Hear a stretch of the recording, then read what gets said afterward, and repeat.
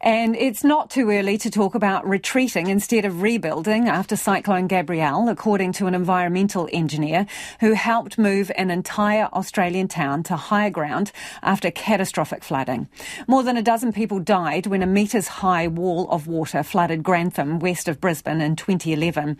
A swift decision was made to up sticks and essentially move it up a hill with the help of government and council funding. The rebuild was complete within a year. Here, people living in the West Auckland beach settlement of Muriwai are facing an uncertain future, with many homes red stickered, and it's the same for flood victims in Esk Valley and other areas in Hawke's Bay and Tairāwhiti. Environmental engineer Jamie Simmons was project director for the Grantham move. He's in Aotearoa right now and reckons the retreat conversation needs to start sooner rather than later. Look, I think, in my experience, people need to start thinking about it pretty early on.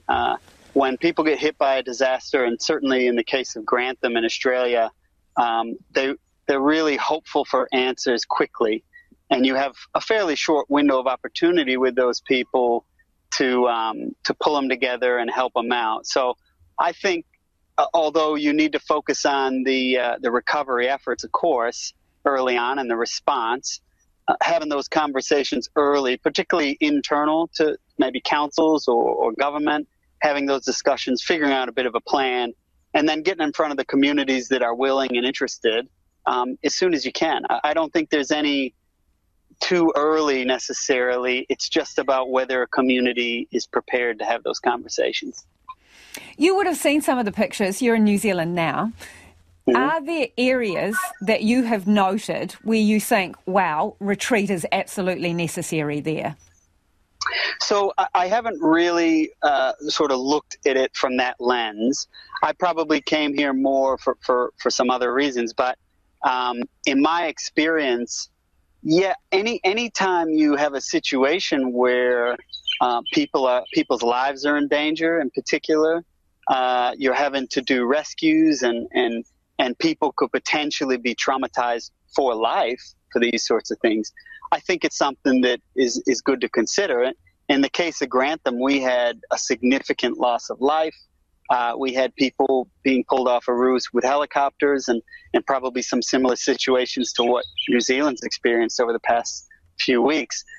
In those cases, when people can be heavily traumatized, I think those are situations where communities might want to look into the relocation. That was certainly the case in Grantham, that the community really stepped up and wanted to be a part of this before we really had a plan in place. Looking at Grantham, I think it was interesting because obviously community members were offered an opportunity to rebuild on higher land, on higher ground, and there was land available. Some of the areas that have been hit in New Zealand are very unique coastal communities, or they're highly productive horticultural land, and there's not necessarily a like for like. So how do you get around that? Yeah, it's a really difficult question. I think there's not a one-size-fits-all. There's always a case of how does this community want to respond, and what things do they need to get them through it. So in the case of Grantham, we didn't have the answers when the disaster hit. We didn't have a plan. So if you asked me in the days and weeks after Grantham, how are you going to do this? I wouldn't have had an answer for you. But what you do is you find those opportunities. You find those opportunities that can move the community forward. So there was land in Grantham. We identified it and we went ahead with it.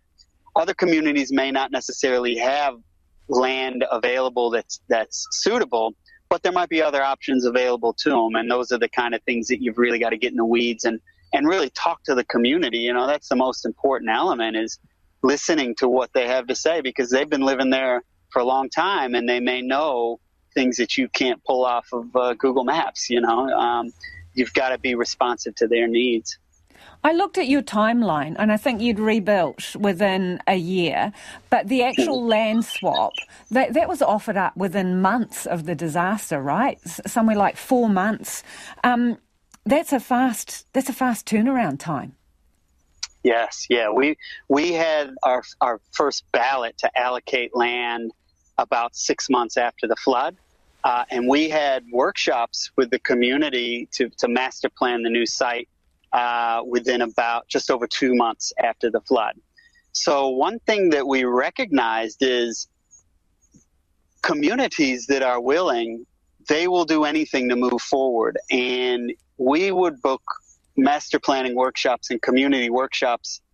You know, we would do 3 of them in a week because that's what the community wanted. They wanted to move forward. They wanted to step through.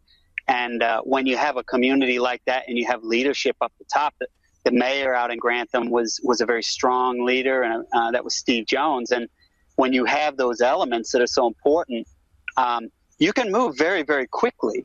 But you need to be able to respond to that community. So you need to be able to understand what they need, and then you need to deliver. So who pays, and where is the line between personal responsibility and the collective bearing the cost? In terms of who pays, I think we've got to get to a point where we realize, you know, everybody pays for it anyways, regardless of the response that you choose. Managed retreat just sort of forward, brings that cost forward. And that was how we sold it to our levels of government in Grantham, is that, well, do you want to keep pulling people off of roofs with helicopters? Because that gets very costly and it's not good for a community. So that's how we weighed it up. And I think in the years since, Grantham has flooded a number of times, but the response there has been minimal because we've dealt with the issue. Hey, Jamie, before you go, how many calls have you had from New Zealand mayors or government officials or councils wanting to have a chat to you? Yeah, Here well, in it's New interesting. Yeah, I had planned this trip before Christmas, and I wasn't expecting to talk too much about managed retreat, but there's been a lot of meetings that have popped up in the short time that I've been here. Since I've only been here for a few days, but since the cyclone, there was certainly a lot more interest. So, and I'm happy to talk to anybody at any time about my experience, and if it can help communities anywhere in New Zealand, I'm happy to have that chat. Environmental engineer Jamie Simmons.